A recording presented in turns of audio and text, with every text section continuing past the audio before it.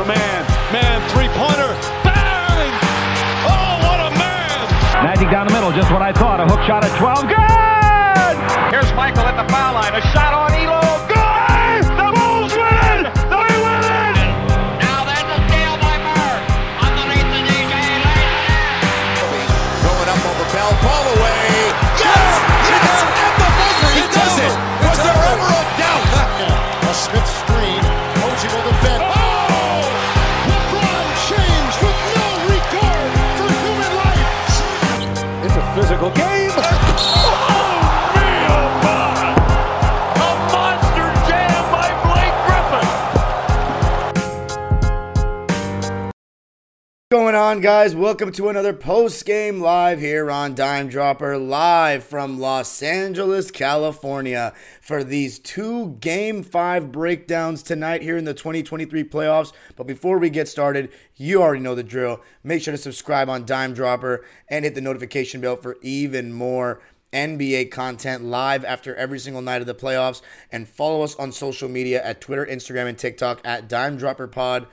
But let's get into it. Lakers-Warriors, Game 5 on the agenda tonight, followed by the Knicks and the Miami Heat. Fabian, PerspecTV, will be joining us from New York City late night, doing us a great service to talk about Knicks versus Heat. Both teams staying alive tonight and forcing a Game 6.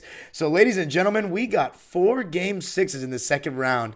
You gotta love it. Last year, we got Game 6 with the Heat Sixers series. We got a Game 7 with the Suns Mavs series and the Celtics Bucks. And then we got a 6 game. So yeah, we had 4 Game 6s last year too. So second round continues to be absolutely elite.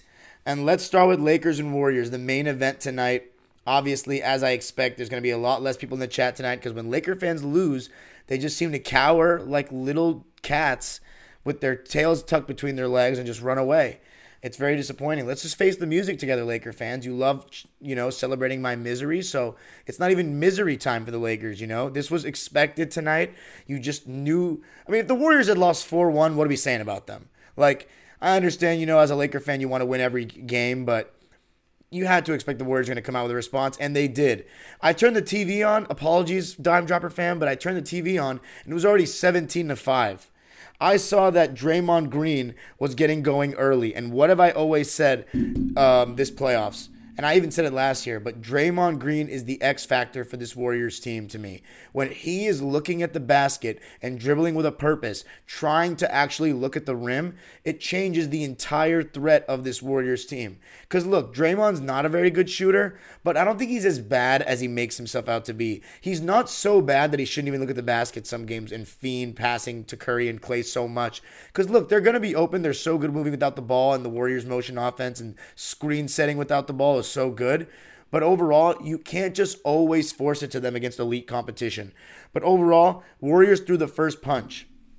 I will say this, though. The Lakers responded nicely. And the second I turned on the game, Jared Vanderbilt was sitting out and Dennis Schroeder was in. So it looked like to me Vando was not off to a great start. Dennis Schroeder came in and immediately offered some really good hustle, getting over screens and his screen navigation, and also was hitting shots. Hit a spot up 3, hit a floater, hit a shot in drop coverage, and Draymond was dropping, by the way. He started this game at the 5 again with Wiggins, Klay Thompson, Gary Payton II, and Steph Curry.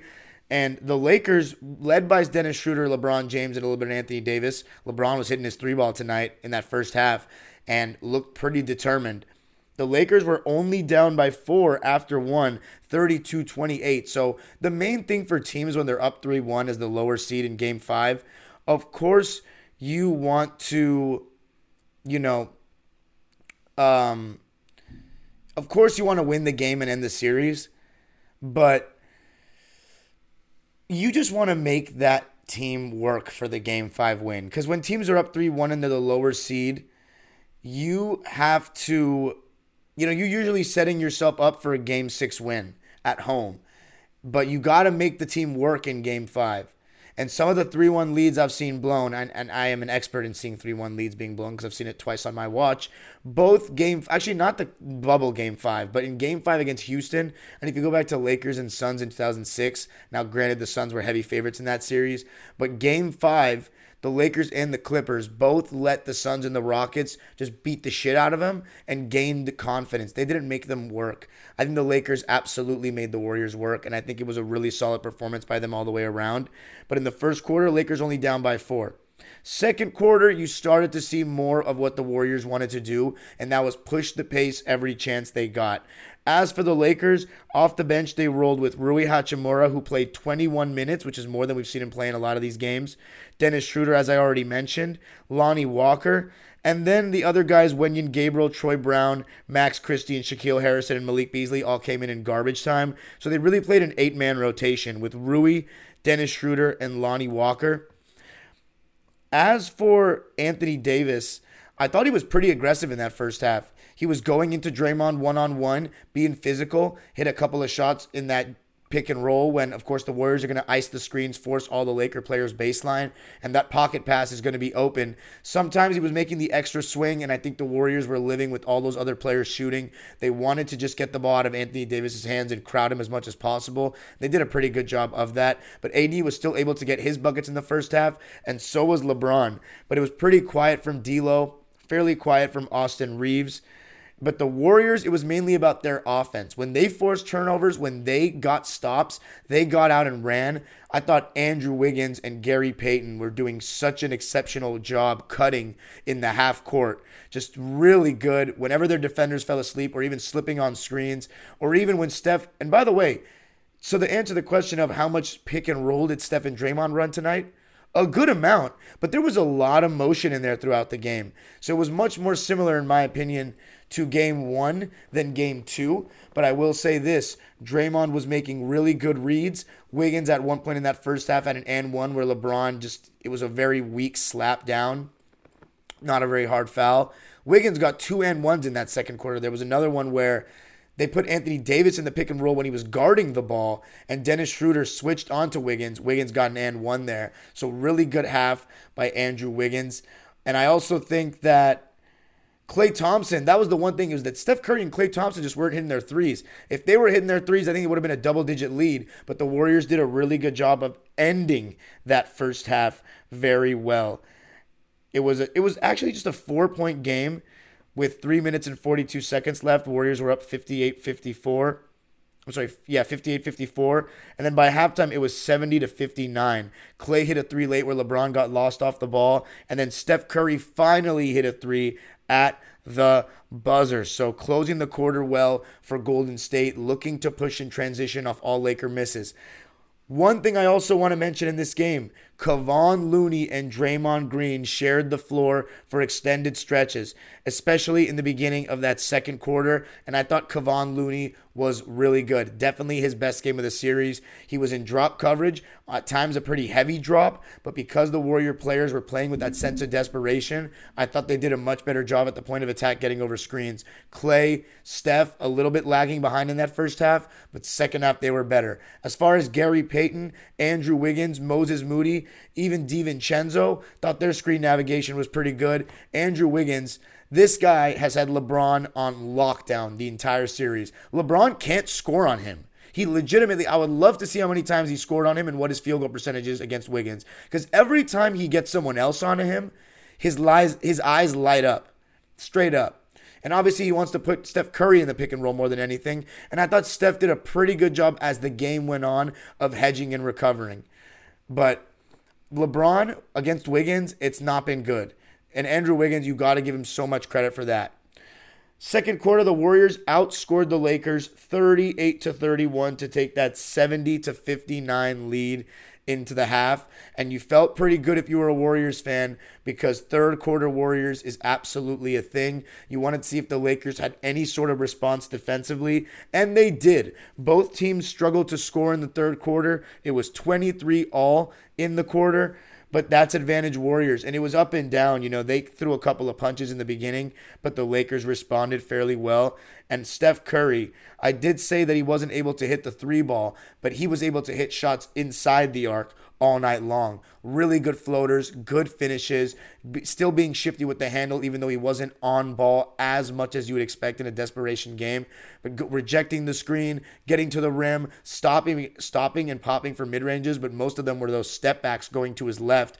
And it looked like when the Lakers, by the way, second half adjustment, instead of that high drop, they went to switch everything. And I have to say, even moments late in that first half they did, I have to say, Draymond Green actually looking to post up guys like Dennis Schroeder, that makes a world of difference. Because look, when Anthony Davis switches onto the perimeter, sometimes the perimeter guys on the Warriors or various teams don't want to go at AD. They know how good of a defender he is. Typically, historically, in any other era, the big man against the small would be the advantage. But so many guys in today's game just don't have post game. But Draymond Green, he doesn't necessarily, but he's good enough to where if he catches the ball deep enough and he turns, he's right at the rim against a chair. And there was a one time where he got fouled doing that late in that first half.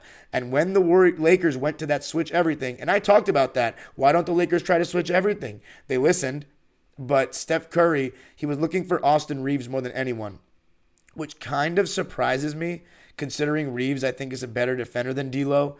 But look, Steph knows what he wants. He still got a couple of buckets. There were also some moments where Reeves was playing good defense. And by the way, Steph Curry was careless with the ball in the first half. Let's see how many turnovers he had in the game. He may have had, only 2 turnovers, both in the first half. So he cleaned it up. So that was big. But overall, he was getting pretty good looks in that pick and roll. And another guy who I thought performed when the Warriors needed him. You won't be able to tell with the field goal percentage. He was 5 for 14 and 1 for 6 from 3. But Jordan Poole, I thought he was keeping the defense honest and just taking better shots. Embracing the mid-range, coming off screens with AD in that high drop, and also getting downhill and attacking closeouts. The Warrior players did a really good job of attacking closeouts in this game and dishing it to cutters on the drive. And Jordan Poole was no different. I remember there was one time in the first half where he was run off the line, got into the paint, dished it off to Kevon Looney under the basket. And Kevon Looney was doing a little bit of everything. Offensive rebounds, really solid defense and drop coverage. There was one where he pinned, I forget who it was. I think it may have been Schroeder. Could have been Reeves, though. I'm not sure. But he had a presence defensively. He was doing a good job catching the ball underneath and finishing when he had to. But overall, solid game for him. And another adjustment made by Kerr to play the 2 bigs at once for size purposes. And it ended up working. And the main key to that is Draymond looking at the basket. But in the third quarter, the Lakers, they didn't really get much going themselves. D'Lo shot efficiently, but it just didn't feel like he was as involved. The Warriors, by the way, led by as many as 16 in that third quarter. They were up by a score of 91-75, but the Lakers closed the quarter pretty well and trailed by 11 going into the fourth. And Steph Curry talked about it after the game. The Warriors got a little sloppy there. Again, turning the ball over. DiVincenzo making silly plays like moving screens. And he makes some really weird turnovers for these Villanova players who have such high basketball IQs. But overall, the Lakers just seem to kind of run out of gas. Anthony Davis, the scare came late in the fourth quarter where he was hit in the face inadvertently, it looked like for me. So a lot of people are saying some nasty things. I don't think Kevon Looney tried to hurt AD, and AD was woozy. And, it sounded like concussion. He said that he was dizzy, had to be helped on a wheelchair. That's very concerning to me. But Chris Haynes reported at the end of the night that he's doing okay. Hopefully he plays in Game 6 because that would just suck. You don't want to see the series come down to that because AD is so important for this Laker team. He's been one of the best players in all of the playoffs. But the Warriors did what they needed to. Let me take a look at LeBron James' shot chart in the second half because it just felt like he wasn't able to get shots to go in it. Let's see. 2 for 4 in the third quarter. That's not very many shot attempts. And then 3 attempts in the fourth. I think he missed all his threes. Yeah, he missed his 2. I think he shot 2 threes in the second half and missed them both. But he actually still made a couple of shots, just only shot 7 times in the second half. And with AD out, you definitely got to get more shots up. But the Lakers ended up waving the white flag because the Warriors just ran them out of there. Austin Reeves, D'Lo had some good moments in the fourth quarter where they're starting to hit shots and keep them in it. But overall, the Warriors conceded open threes to certain Laker players. And I wouldn't say they were wide open. They did a good job at the point of attack, so they were able to be out there for a solid contest. And I also thought Draymond and Looney just did a really good job being physical. And all Warrior players, especially the front court, Looney, Wiggins, Draymond, such a good job playing defense without fouling. And that's really been the key for the Warriors, is to play defense without fouling. Tonight, the Lakers had 17 fouls and the Warriors had 18. So right around there, similar ballpark. 15 free throw attempts for either team. The Warriors made 14 of them. The Lakers made 12 of them. The Warriors win it 121-106. Thought Andrew Wiggins was amazing in the fourth and just overall in the game, getting to the basket and really attacking, finishing strong, finishing through contact, and guarding LeBron James all game long. Another guy, so good on the move, Gary Payton. Screen setting, rolling, attacking with force. I got a big and one on LeBron, and I thought LeBron's defense in the second half was poor. He was not good getting over screens, decent on the ball, but the Warriors didn't go at him one-on-one much. He was just looked tired getting over screens and some really lazy fouls at the rim. So it was just not one of those games like Game 4 where he found that burst of defensive energy. It just felt like a game where the Lakers know it's Game 6. It's going to be Game 6 at home. They're undefeated at home. One game, finish it off.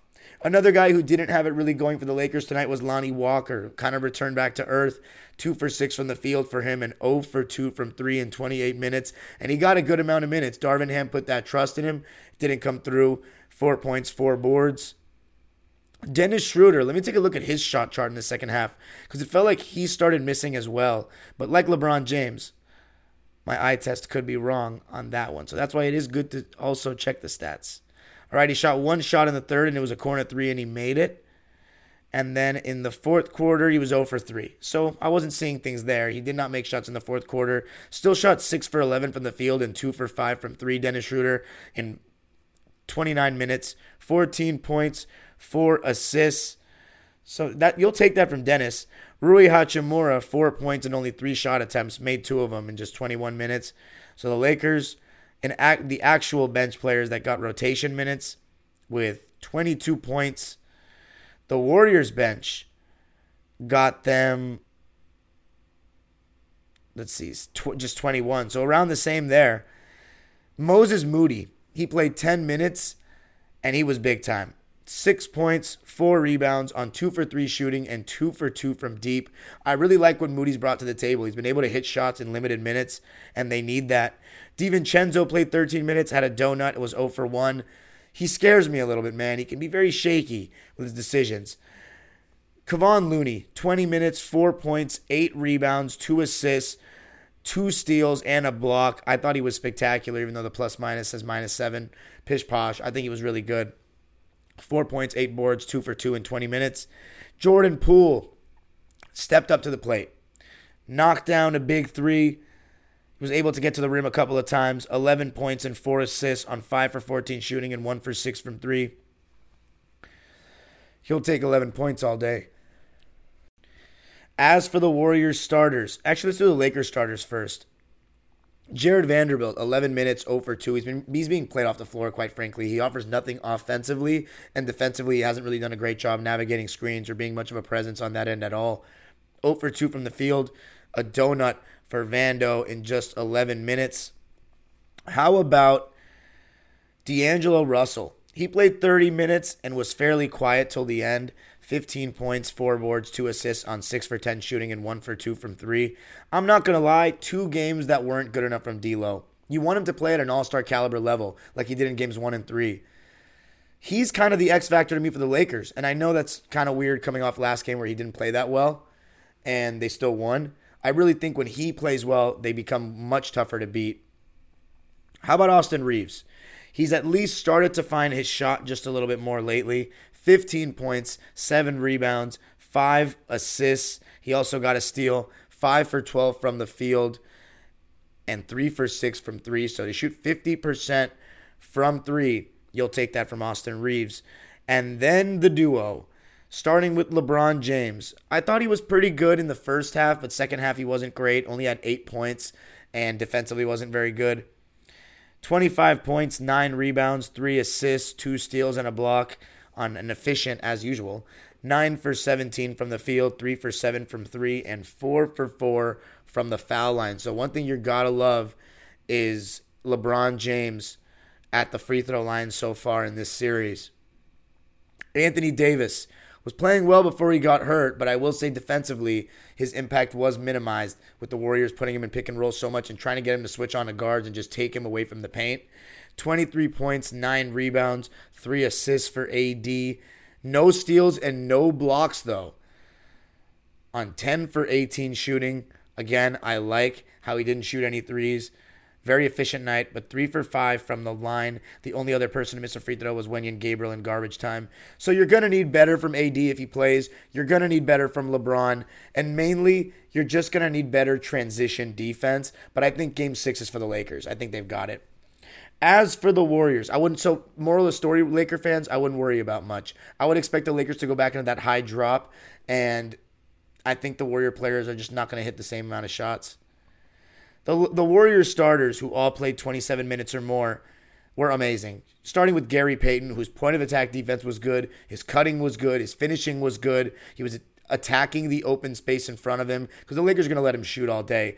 13 points, 6 rebounds. He also got a steal, 4 for 5 from the field, 1 for 2 from 3, and 4 of 5 from the line. He had the highest plus-minus of anyone in the game for either team, plus 25. GP2 was massive. It's been a pretty solid substitution for Steve Kerr so far. Draymond Green, who played 30 minutes, was phenomenal. In my opinion, the player of the game. Really good on the roll, really solid passes, great in transition, always keeping a head up, physical around the basket against AD, really good defense in that drop coverage and that ice. And I just thought that his kind of telepathic knowledge of where Steph is on the court is just uncanny. They've got some of the best chemistry of any two players I've seen in my time watching basketball. 20 points, 10 rebounds, 4 assists, 2 steals, and a block on 7 for 11 shooting, 1 for 2 from 3, even hit an open mid-range in the second half, 5 for 5 from the line. Draymond Green was amazing. He is the key. When he looks at the basket, things change for this Warriors team. Klay Thompson, much better in the second half in my opinion. His defense stepped up, got a nice block on Austin Reeves at one point. But he is due for a good shooting game, and I keep saying that. But hey, we didn't see it last round, but could we see Game 6 Klay in LA? We need it if you're the Warriors. 10.6 rebounds, 2 assists, 2 blocks, and a steal on 3 for 12 shooting and 2 for 6 from 3. So Klay Thompson, I don't know. He had a good, solid game to me because of his defense and his effort, and his movement without the ball, making guys work, but he needs to knock down shots. Andrew Wiggins, who you can also argue was the player of the game. What a performance. Guarded LeBron the whole night. Was absolutely amazing. 25.7 rebounds, 5 dimes and a steal. A couple of and ones. 10 for 18 from the field. 2 for 5 from 3. Had a putback dunk. He was 3 for 3 from the line. He has been so consistent, even with the hiatus. It's amazing what Andrew Wiggins is doing yet again in these playoffs.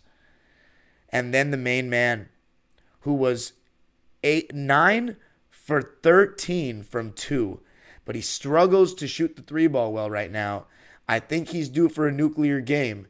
27 points, 3 rebounds, 8 assists, and a block. Stepped up his defense, getting over screens. When he was put in the pick and roll, did a good job hedging and recovering.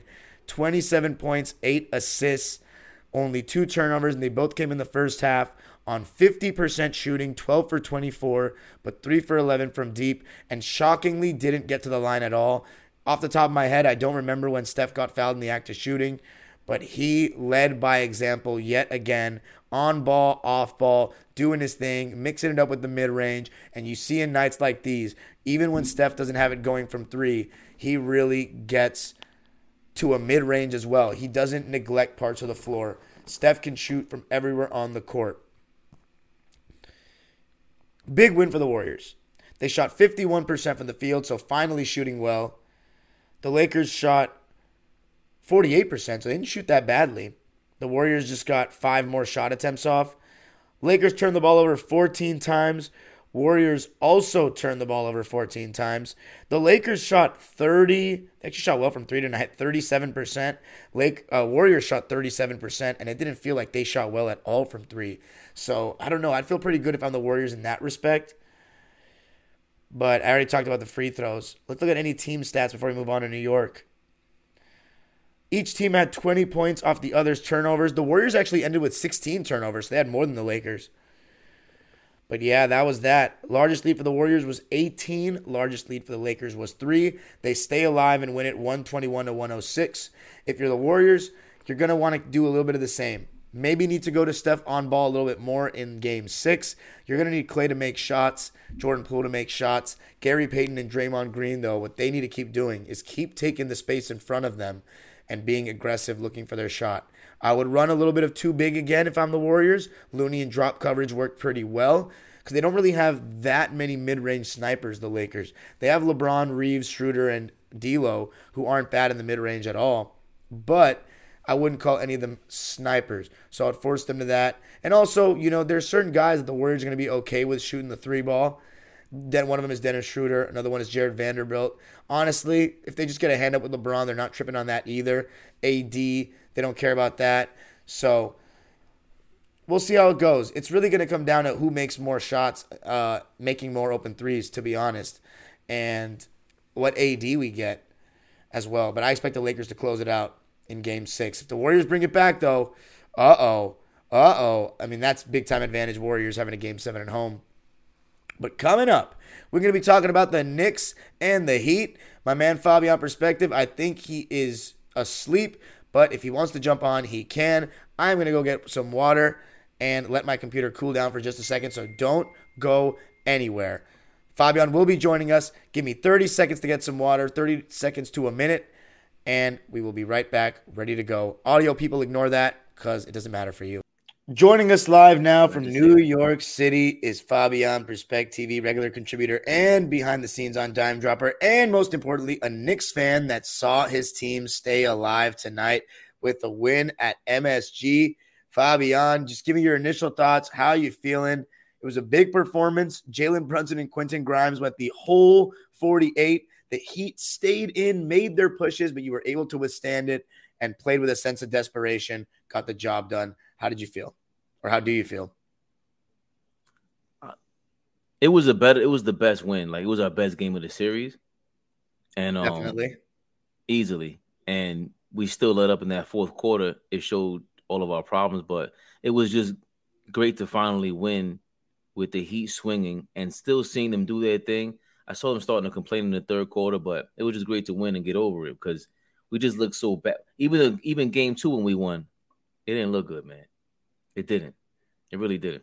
Well, it didn't start out good in this one either. The Knicks offense looked really clunky in the beginning of the game. The Heat were going to give up Randall shooting open shots and open threes. And, I mean, he wasn't hitting shots in the beginning of the game from what I can recall. Let's see what he started 1 of 7. Started 1 of 7. Yeah, he wasn't hitting, and the Heat wanted him to shoot all day long. And with two guys that aren't great outside shooters, I mean, Randall, he can get hot from the outside, but when he gets within like 12 feet or in that shot falling away right at the foul line, seems like it goes in with a much higher percentage. When he settles for those deep jumpers, it's just no good. And then obviously Mitchell Robinson isn't an offensive player of any kind of sort. The Knicks only had 14 points in the first quarter. Heat were up 24-14. Grimes was doing a really good job on Jimmy Butler. But what did you think of the way you guys were guarding Jimmy in like pick and rolls? And, he was trying to target Brunson a lot in the pick and roll, but Brunson was doing a pretty good job of hedging and recovering. But how are you feeling in that first quarter down by 10? I didn't feel good because of the way Randall was playing and he was missing those shots. And like you said, defensively we were doing. I don't think Miami plays great on offense, and that's been the problem the whole series is that we don't keep up our end on the offensive end. But they've been creating a lot of good shots though all series though, Miami. I think they've been creating. They're playing us well. Like their strategy is they play the whole 24-second shot clock. They're making 8 passes, and they know that we're not going to rotate at the end because that Tibbs defense is basically focusing on the paint. So they're doing a lot of drive and kick also. All day they'll long. drive. Right, they'll drive and they just kick it out with the full intent of not even looking for a layup. They'll just know because they know the open shot is coming. So it's smart on their behalf. It's Spoelstra, and they got the right players around them. But I felt good because of, I don't know if Jimmy Butler's ankle was still hurting him. You know what I mean? Like he's playing that way. Like Brunson was playing that way, but is it just, we'll get into that in a second. But 12 straight minutes of Brunson and Grimes stood out. And 1 of 7 from Randall. 12 straight minutes of Brunson and Grimes. I'm pretty sure they played the whole game, bro. They played 48 minutes. All 48. I was going quarter by quarter with you. I don't know. We're going to my bad. That time. How dare you? Hey, this is my bad. Second quarter, you guys won that one 36-23. And I will say this, though. I thought your defensive effort was pretty good. I mean, the guys at the point of attack were doing a good job getting over screens. You weren't giving him any easy switches. A couple of times where RJ Barrett was guarding Jimmy Butler. I don't remember. I don't think it was the first half, but second half, there was one block he had, and you guys scored in transition. I think Brunson hit a 3. That was a huge play. I know that stood out to the crowd. See RJ Barrett get a big block like that. That was in the second half, though, yeah. But you guys put it on in the second quarter, and I thought Jalen Brunson was doing a good job in the in-between game, as he usually does. Was able to knock down a 3 or 2. But RJ Barrett, I thought that not only was he knocking down his outside shot, which you need, but he was able to get to the basket a couple of times and did a really good job attacking closeouts. And you saw Randall start to get a little bit more aggressive, start to hit a couple of shots.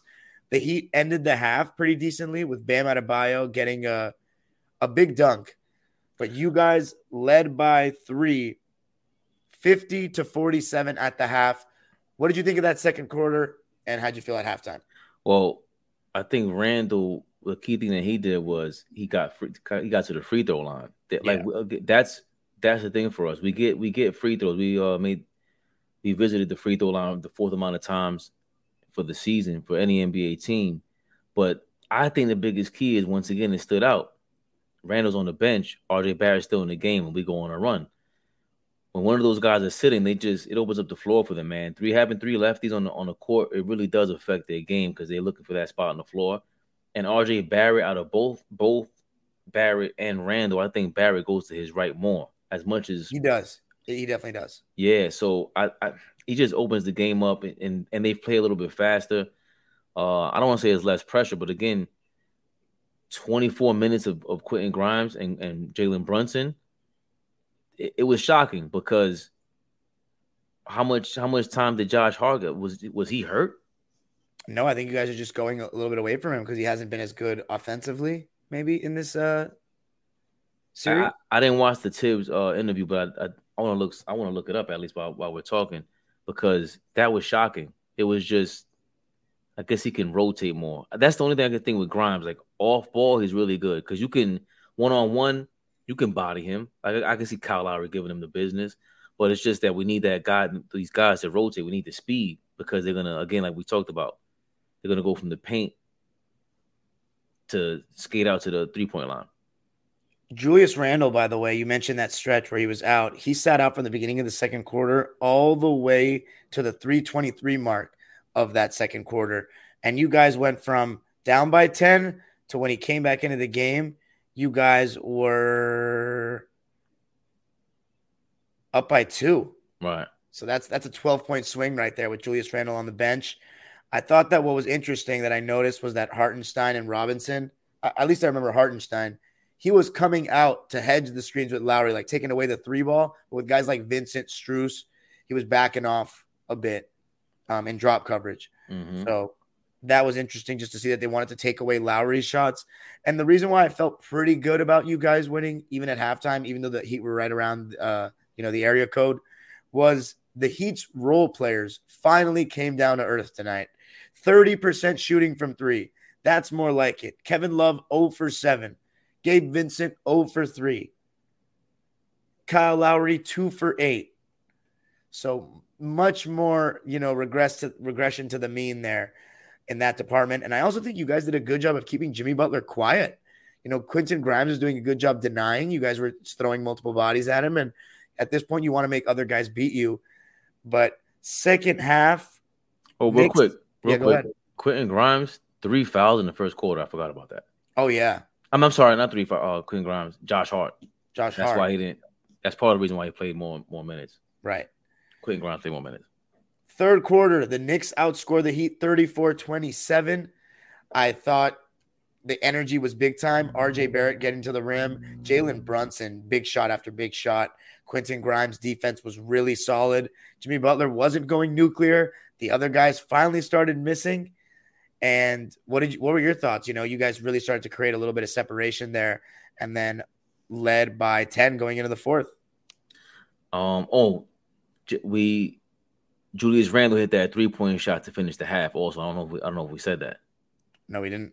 He hit that. And that was big shot for his confidence because he playing much better in that second half. Right, that step back 3-pointer, and he got hit in the eye in the second quarter, if I'm not mistaken. Yes, and I think that does something to you. It does something to a player, and he's a machine. He doesn't realize he doesn't play like when he doesn't play like it hurts.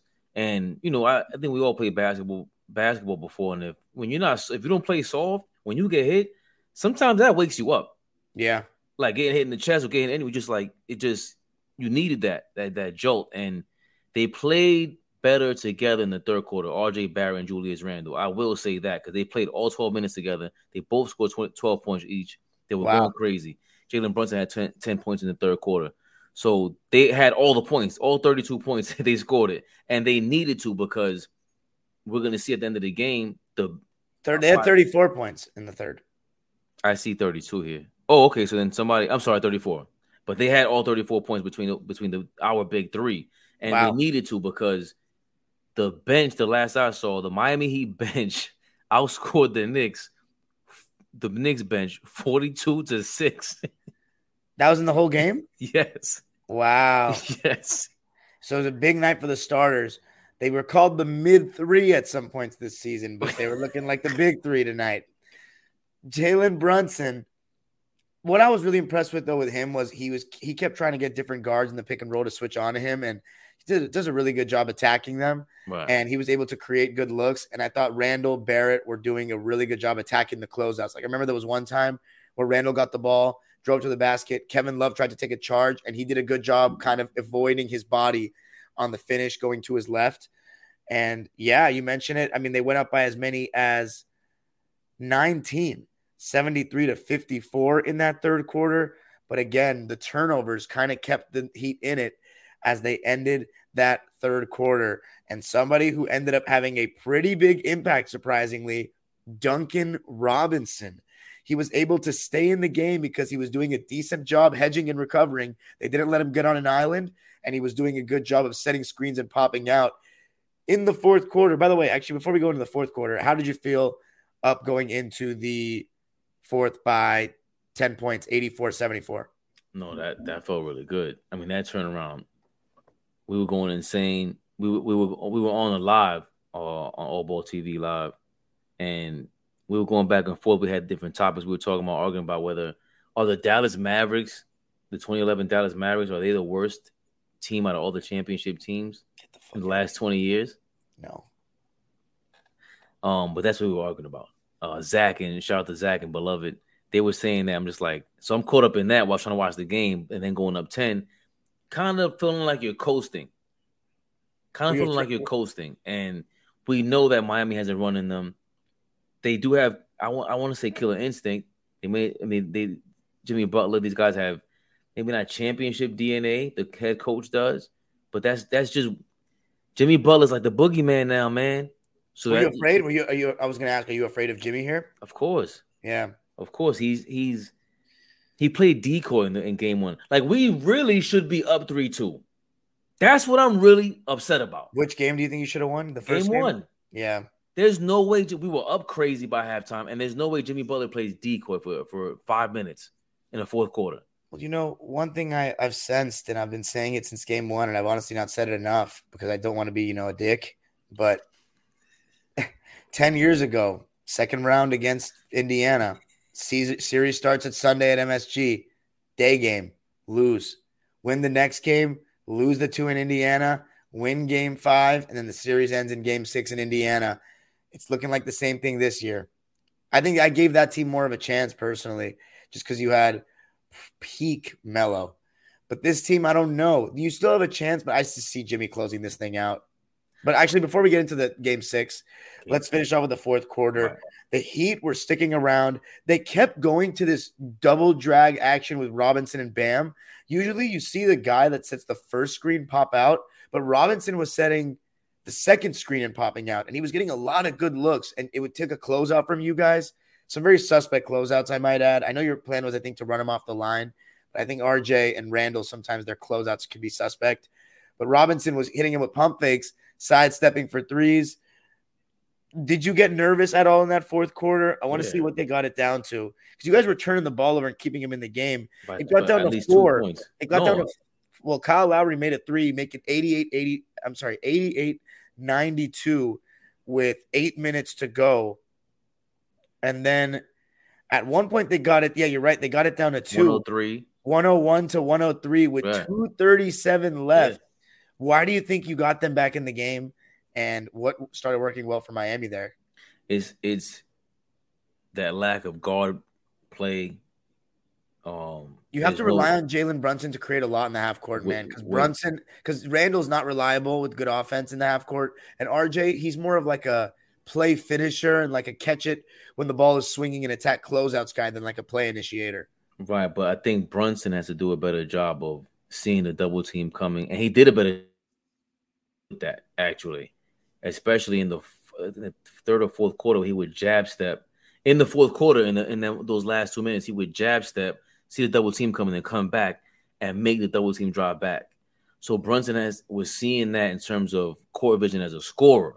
Mm-hmm. So, but as far as court vision of getting your team involved, the first 2 quarters he was really good with that, and the fourth, I think we gotta give Tibbs his credit today, subbing out Mitchell Robinson and bringing out Hartenstein on the offensive end when we had a chance on a break. Before you get into that, I just wanted to remind everybody, because we forgot about it. Eric Spoelstra went to Hacka Mitch tonight. Yeah. And he shot 4 free throws and actually made 3 of them. I think it was a 7-point game, and by the end of those 4 free throws, it was still a 7-point game.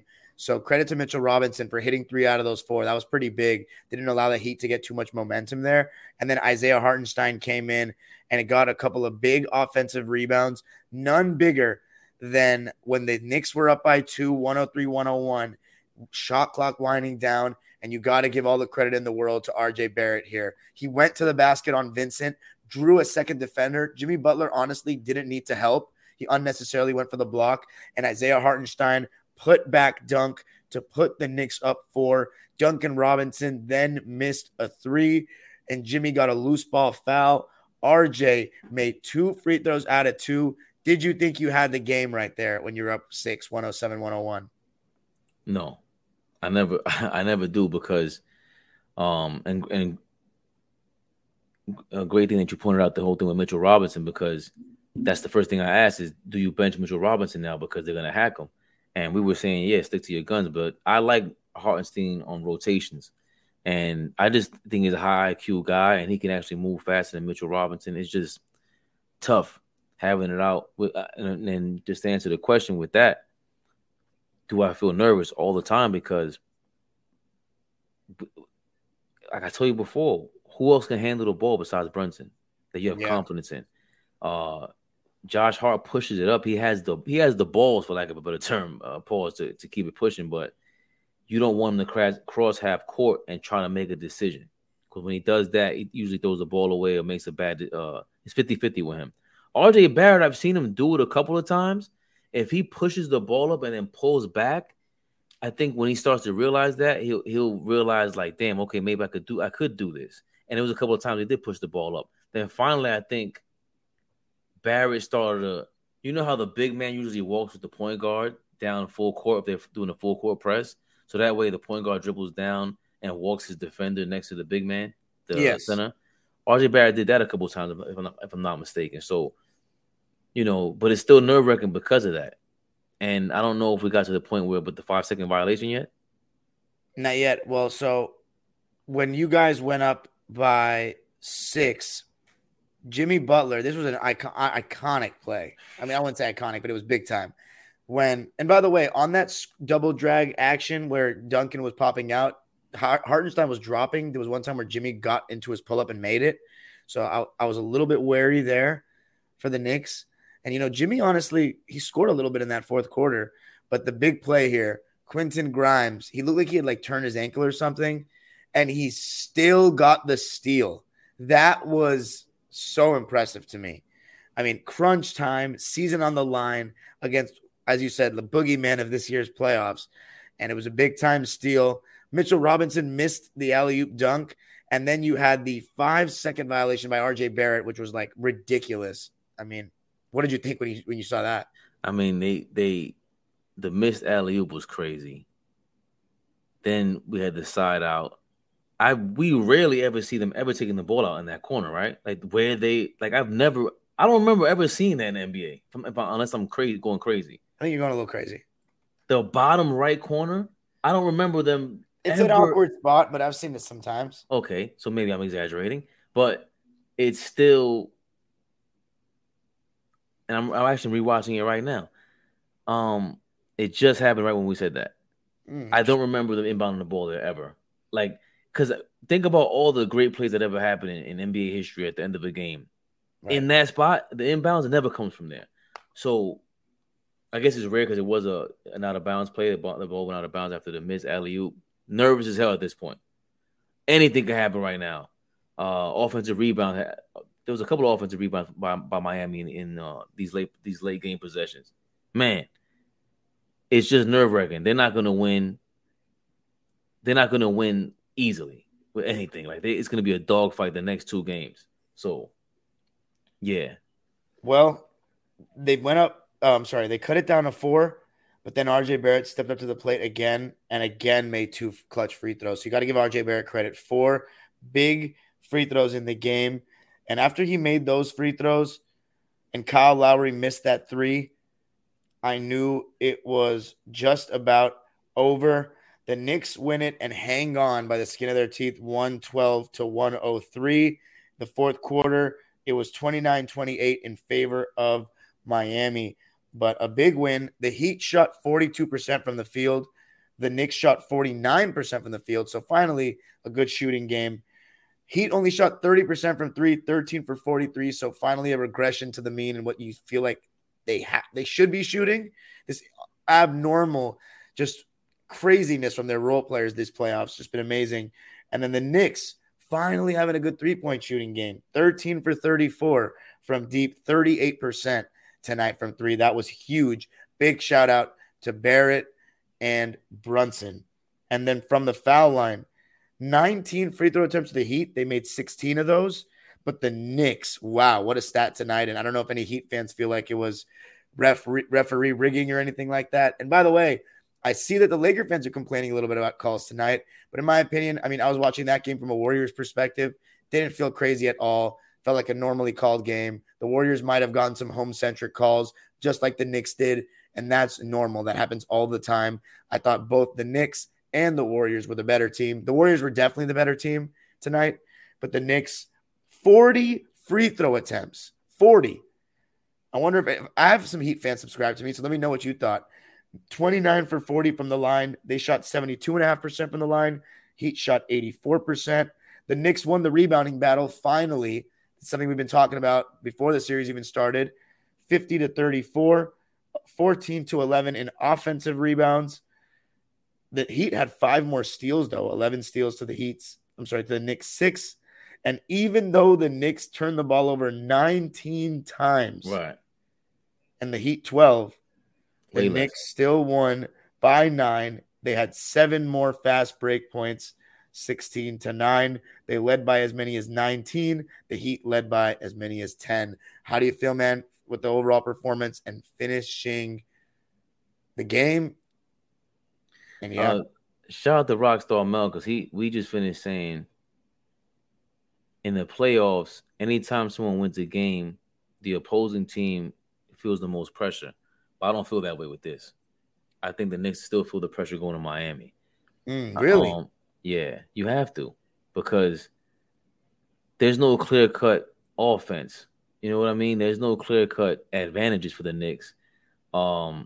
the rebounding is supposed to be. And I think if they get that under control, that's where you gain confidence because you can end all these defensive possessions. And they're just not only rotating. Part of the reason they're late on that rotation for that last jump, the late game, the late shot clock shots by the Heat. Yeah, when they swing the ball really well. Right. So the late rotation, the late help on the rotations are leading to these bad defensive rebound efforts.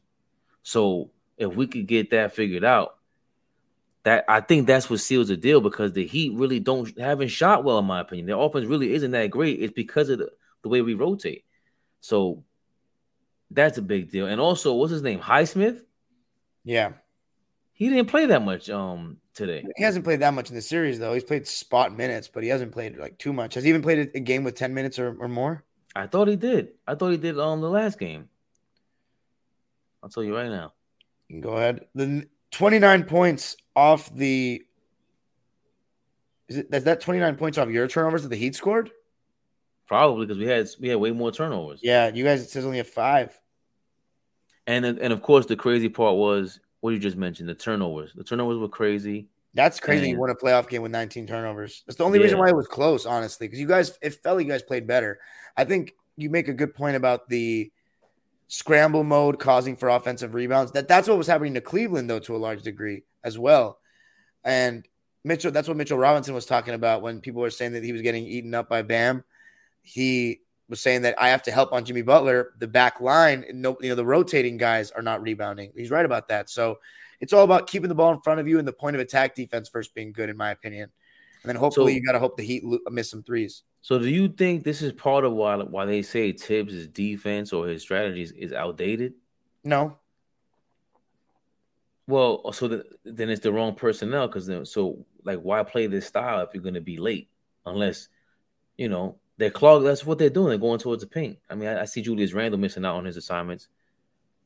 A lot of the guys for some reason they just don't. I don't get it. They're more focused on the paint.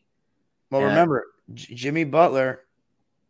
He torched up the Bucks drop coverage too. So you guys have guys a little bit. I had to pay more attention tonight to the Jimmy Butler screen and rolls, but you send your big man out to the perimeter a couple of times. Because I think what you want to do is make them swing the ball and make other guys beat you. I think that's primarily what you want. But the other guys have been making shots. Tonight they didn't make shots. Yeah, and I think they just have to play more one-on-one. Well, that's causes for more. So you want to switch a lot more if you want to let them play one-on-one. But Jimmy Butler against certain guys, like he'll cook you. That shows you the brilliance of having to guard Jimmy Butler and to today's spacing so fucking hard. But let's read some of the lines for the Heat. Haywood Highsmith, only 3 minutes, a donut, not even a shot attempt. Cody Zeller played 9 minutes. I noticed that he was hedging the screens, and that's when the Knicks got some good looks, too. When he was coming out, they were getting the ball, moving it, attacking closeouts. Zeller, 9 minutes, 2 for 3 from the field, but he was actually a +2, 5 points. And then 16 minutes only for Kevin Love. 4 points, 5 rebounds, didn't get any of the Wes Unseld outlet pass showing. 16 minutes of play, 2 for 10 from the field, and 0 for 7 from deep. So 20% and 0 from 3. He'll take that all day. Finally, Kevin Love looking more like washed Kevin Love that LA Broadus wanted out of Cleveland. And then we have Duncan Robinson. What a solid performance from him. 22 minutes played, 17 points, 6 for 13 from the field, and 5 for 10 from 3 to go along with 2 steals. The fact that he held his own defensively is why he stayed in the game. You're shaking your head. This is Duncan Robinson, bro. Duncan Robinson usually, but today was Duncan. He got the D back. Like how? That's the part that just it kills me. Even Kevin Love, 16. It drives me crazy, bro. Gabe Vincent has had 3 really poor shooting games in a row. 1 for 8 in game 4. I'm sorry, in game 3. 1 for 7 in game 4. 3 for 10 in game 5. He has not shot the ball well in this series, but maybe he's due for a good shooting game. He's been really good in the playoffs overall to me, though. His defense at the point of attack has been better than I expected, and he was really good in the Bucks series. But after the first 2 games in New York, he has slowed down with his shot. 6 points, 4 rebounds, 4 assists. on 3 for 10 shooting and 0 for 3 from deep. So just like Kevin Love, he shot 10 shots. If you're a Knicks fan, you love Kevin Love and Gabe Vincent shooting a combined 20 shots, and they made a combined 5 of them. So, and 0 for 10 from 3 between the two in 23 minutes for Gabe Vincent. Max Toaster Strudels, he started out a little slow, but he actually was able to make shots. 14 points on 5 for 11 shooting and 4 for 10 from 3. So he damn near, I think, made like 30% of the team's threes. And then you have Caleb Martin, who just continues to be really good in this series. So athletic, going for loose balls. 11 points, 3 rebounds, 3 assists, and a steal on 4 for 7 shooting and 2 for 4 from 3. What do you think of Caleb Martin so far in these playoffs? Has he been annoying at all? Yeah, absolutely. I think it's almost like you can't tell the difference between him and the other guys until he makes the big hustle plays. Yeah, not superstar moves, but he's the one that caught the dunk. Was it him or see? I always confused, and they kind of all look alike to me, like Vincent, Caleb Martin, and Strauss. It just until they zoom in on them, huh? Team light skin. Although I think Strauss is white, is he not? I think they're all beyond light. This is white, but Gabe Vincent is light skin though, and so is what's his name? Okay, Caleb. All right, Gabe. Right, but they try to play at the same pace. It's dope to see a team, all buy into a strategy. But Caleb he's been shooting pretty well, just solid. But again, I'm just not impressed by them. And I mean, Bam. Today he finished with what? How many? Only 8. I thought he had more rebounds. He had only 8 rebounds. So now they're back to regression of the means, like you said. That is their average. For him to have less than 9 rebounds, he usually averages 9. I think he averages 9.6. So I'm glad to see that. Jimmy Butler had another 7 rebound game. So that's been their strategy.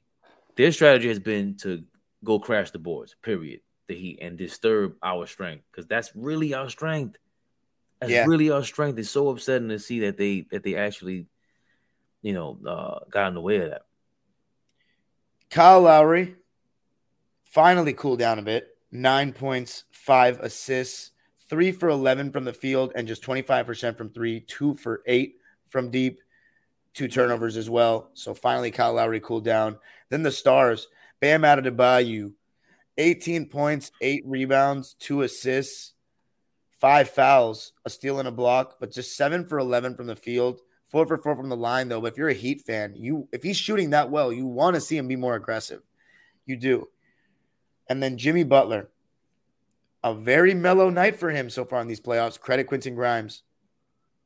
19 points, 7 rebounds, 9 assists, almost a triple-double, 4 steals and 2 blocks. You got to love the way Jimmy's playing defense, especially help defense in these playoffs. 5 for 12 from the field, no 3-point attempts, 9 for 11 from the line in 43 minutes. You got to love the way you defended Jimmy tonight. 1 turnover. Again, I think that ankle was really messing with him. I think was he 9 of 20 the other day? He shot really well the other day, picked his spots really well. Like you said, the Jimmy. I didn't realize that Quentin Grimes was on him. 9 for 17 in Game 4. Game 4. What about Game 3 was 9 for 21. 9 for 21. That's still decent for someone who's with an injured ankle. Yeah. He's just picking his spots. But the one thing that always stands out, or that did stand out for me with Jimmy Butler, was a Game 1 or when he came back in Game 3, and the way he takes it personal. People guard him. He was talking trash to Jrue Holiday the last round, and with Josh Hart. He spoke to him just one time. I could see him talking real legit trash to him. But you could see Josh Hart was bodying him in the first possession that they went locked in, and Jimmy Butler missed the jump hook, but he hasn't missed a jump hook since on Josh Hart in the paint. If you watch that, he just measures it really well as he measured it from that one time that he missed. It feels like, and he's just robotic with it. So, if we could get other just different looks. But the Quentin Grimes thing, again, it might be the speed that works against him. He's a little strong. He's bothersome. Yeah, he's a little strong for his size. It doesn't look like Josh Hart looks strong or stronger, but Grimes is just that steal at the end of the game also. It was, you just got to play tough. You got to play Jimmy Butler just smart, give him different looks.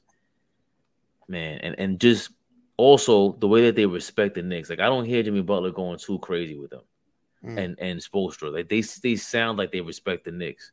Gotta love that. Deuce McBride, only a minute played. A donut. Josh Hart, 9 minutes, as you said, got into foul trouble. Was 1 for 2 from the field, with just 2 points in the game. Finished with 4 fouls. So, yeah, it was not a bench night for the Knicks. You had a total of 8 points off the bench to, 41 for the Heat. Obi Toppin played 12 minutes, 2.6 boards on 1 for 3 shooting, 0 for 2 from deep. So fairly quiet from him, but I don't think he played bad minutes in the first half. He was a +9 in that no Randall stretch. Isaiah Hartenstein, 22 minutes, only 1 shot attempt. It was the putback dunk, 4 points, 6 rebounds, a steal, and a block. Thought he was pretty solid in his minutes. And then, go ahead. You got anything on Isaiah? No, I was going to ask you a hypothetical. Oh, okay. Let me finish the lines then. Mm-hmm. How about Mitchell Robinson? I thought it was a much more Mitchell Robinson-like game for him. More intimidation at the rim, 5 offensive rebounds. That's absolutely huge. Almost a double-double. 8 points, 11 boards, 2 assists, 2 steals, 2 for 5 from the field, and 4 for 8 from the line, which obviously isn't great. But how did it feel to see a much better Mitchell Robinson? I mean, that felt good, but it also just felt like that was a part of the flow of the offense where that's why taking all those 3-pointers, they hurt us. So it's like. But you shot 38% tonight. Right, but it's also you take away from the entire reason why Mitchell Robinson is out there in Thibodeau's strategy, where he's trying to extend the time of possession. You're saying because they're long misses? Right, and the long misses are 3-pointers. And what really stood out was when RJ Barrett went to the basket and he saw Jimmy Butler was playing. I didn't see Jimmy Butler playing that aggressive on defense the entire series, maybe since game 1. And the way he was kind of overplaying Barrett, because he blocked the hell out of RJ Barrett the last game, blocked the shit out of him. I think he wanted to do it again. You're saying the one tonight? No, in game 4 when Jimmy Butler blocked RJ Barrett in game 4. Mm-hmm. Then today RJ Barrett blocked Jimmy Butler. Right? Yes. Well, Jimmy Butler also had a block on somebody today as well, but I forget who it was against. Yeah. But that was, I think, the reason for Jimmy Butler being aggressive. He just thought he was going to take over, and it was good. He kind of was a little bit not out of character, but a little out of sync. Yeah. And just that's the key. Just if we get to the basket, that's when Mitchell Robinson will look like Moses Malone. You're right. Julius Randle, 36 minutes. Overall, ended up with a solid stat line. Did what he needed to. 24 points, 5 rebounds, 5 dimes. Came up with a steal. Turned the ball over 4 times, though, so you need that limited. 7 for 13 from the field and ended 4 for 7 from 3. So you'll take that all day. Huge game from Randle in the end. And then Quentin Grimes played the whole game. What a performance. 8 points, 4 rebounds, 5 assists, 2 steals, 2 blocks, 3 for 8 from the field. Didn't shoot too great from 3, 2 for 6. But what a performance by the sophomore. And then RJ Barrett, huge game. I'd have to say he's played pretty well in these playoffs, huh? Yeah. 26 points, 7 boards, 8 for 17 from the field, 3 for 8 from 3, 7 for 8 from the line. Also 4 turnovers, so he needs to chill with those. But a plus 17, which was the highest of any Knick. RJ Barrett was the guy tonight. Plus 17, plus 9 for him and Randle in the fourth quarter. Mitchell Robinson was a plus 14 in 13 minutes in the second half. They were both plus 9. They had 2 turnovers in the second half. They just played really amazing. Julius Randle initially started off 2 of 8 in the first half. He was 5 of 5 in the second half. Yeah. Julius Randle was 5 of 5 in the second half, and RJ Barrett was 4 of 9. So they got it going, and that's part of the reason why it was okay for Quentin Grimes to just take 1 shot. Mm-hmm. He took 1 shot and scored no points in the second half. Mainly he was getting, I guess, tired running around on defense. Mm-hmm. But it was do we expect to see Jalen Brunson with another 38-point game next game? You could. You never know. We have to. He's a big-time player. 38 points, 9 rebounds, and 7 assists for Jalen Brunson. For me, he was the player of the game, led by example, made big shot after big shot. 12 for 22 from the field, 4 for 10 from 3, 10 for 12 from the line. Just an amazing performance by the leader of this team, and he played every single minute. I mean, that's just talk about desperation. For them to play every single minute, Tibbs commented after the game that they're just the best conditioned athletes in the world. So to finish off, I do think the Heat are going to close it out in Game 6, unfortunately for you. But a big-time win for the Knicks, at least not losing on their home floor. Final thoughts going into Game 6 before we close out? I understand why you feel that way, because that's like the logical thing. It's logical, but it's logical because if you think of them the same way you think of the Phoenix Suns, or how I always thought of them when they got Kevin Durant, I can't see them getting past the second round with just 2 guys at going all out. Now, the first 4 games, it looked amazing, but you saw Booker kind of not crash and burn last game, but he came back down to reality. The Knicks kind of had that situation on offense with these 3 guys, Barrett, Randall, and Brunson, and today they came out and smoked it. We don't expect that. We expect, Randall and the Knicks are basically bipolar, and they take his lead with that. So, man, I gotta ride with my team though. We're gonna win 2 in a row. If we get this game, we know we come back to the Garden. Then it's still, if you win Game 6, I mean, anything's possible in Game 7. It's an advantage Knicks, but it's that Game 6 that's really hard to win with these 3-1 quests. They're gonna have, but think about it. If you're the Knicks right now, I think you do feel more pressure, but you have to have in the back of your mind, we could bring this back to the Garden. A Game 7 in the Garden, like I don't think people remember or understand what that means. I don't know if the Heat guys are ready for that. I've never seen it before, and like live. I haven't. When was the last time? Let's go. It's time to Google. Yeah, and so while he Googles, we'll close it out at that. Thank you guys so much for joining me. Let me know what you thought of the episode. You can follow me on social media, Twitter, Instagram, TikTok at Dime Dropper Pod. Fabian, let the good folks know where they can find you as you search it up. All Ball TV YouTube channel, All Ball TV on Twitter, All Ball Fabian on Instagram. Hit us up. Jump on our YouTube. Dime always blesses us with his content and his intelligence. Thank you, man. I'm a little tired right now. It's 4 a.m. in New York. I wish I could give you the Fabian that I want to give you, but I'm here, baby. There we go. Peace out, everyone. Please comment on the video your thoughts on both series. Peace.